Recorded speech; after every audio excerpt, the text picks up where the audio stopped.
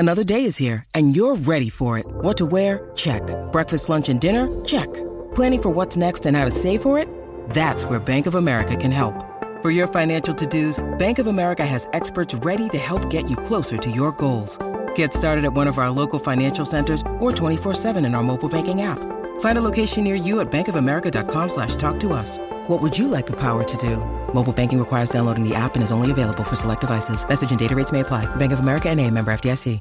Want to witness the world's biggest football game? Head to iCanWin.com.au, predict Australia's score with a crystal ball, and it could be you and a friend at the FIFA World Cup Qatar 2022 semi-finals, all thanks to McDonald's. Maccas, together and loving it. TNCs apply. Round Rewind.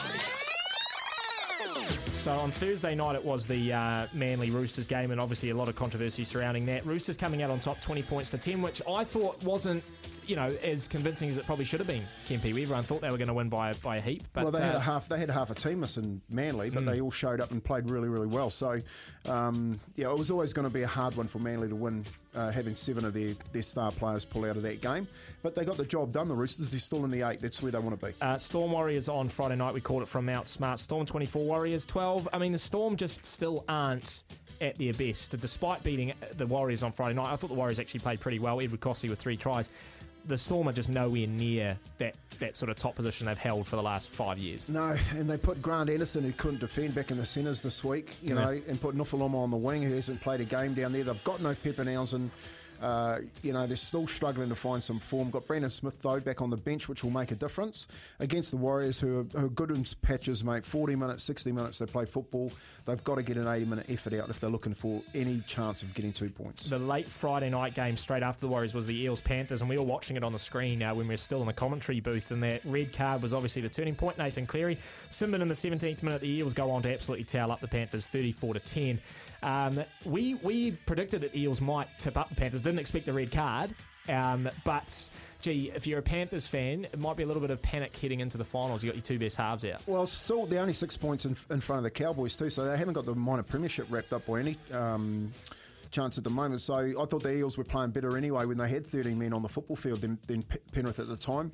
They seemed to go to sleep. They got a good lead at half time. They lost the second half points wise, but got the job done. Absolutely. So the Eels riding high after that win. The Raiders and the Titans on the 5 o'clock Saturday game. The Raiders doing the job. Game of touch. 36 points to 24. Then the Sharks-Rabbitohs, which was sort of the game of the round on Saturday evening, 7:30. Great game of football. Went to Golden Point. Nico Hines with the field goal in the 86th minute. Is that a bit of not a wake-up call for Rabbitohs fans, but we've all been jumping on them in the last few weeks, Kempy. Is it just a little bit of a reality check for them? Look, I think the Rabbitohs and the Sharks are going to be there or thereabouts at the end of the year. He had 3 shots at field goal. Latrell Mitchell couldn't get it done. Nico Hines, off the back of a penalty, going into the Rabbitohs halves, gets it done late in the game. They shouldn't have been in that position anyway, the Sharks. They had it wrapped up early. Then the late night Saturday game was also a cracker. It was the Tigers and the Broncos, and we've been talking about the Broncos, a smoky for the premiership. The Tigers go and do the upset, 32 points to 18. Adam Dewey in that starting 5/8 role, Kempy, it almost transforms that Tigers team. Yeah, look, I think the Tigers have got some more wins in them. That's the scary part, coming off the bottom of their table, and just wonders where the Warriors end up down the bottom there with my Knights. So I think you can throw the Knights and the Warriors in a battle for the spoon with the Tigers. The Broncos, I hope they can bounce back this week. Yeah, absolutely. We've been talking about the Broncos being premiership, potentially contenders. That'll set them back a little bit. Then the Bulldogs beating the Knights 24 points to 10 on Sunday. The Cowboys getting the job done over the Dragons. How good were the Cowboys? 34-8. They are looking very, very strong. And like How you good said, is Nanai? Yeah. I think that's the record for the most tries by a forward in Cowboys history in one season. Top 5, 4 wingers and a back row from the Cowboys. Yeah. Unbelievable. Yeah, it's fantastic. So they are chasing down those Panthers in that top position. We'll see how that plays out. We'll go through the round 21 games a little bit later on, but we've got Spud Carroll waiting on the line, so we're going to catch up with him right after this. It's Tyre Power's Big Footy Final Sale. To kick things off, you can get the power to buy 3 and get 1 free on selected Toyo passenger car and SUV tyres. Tyre Power's Big Footy Final Sale can't last. Visit tyrepower.com.au now.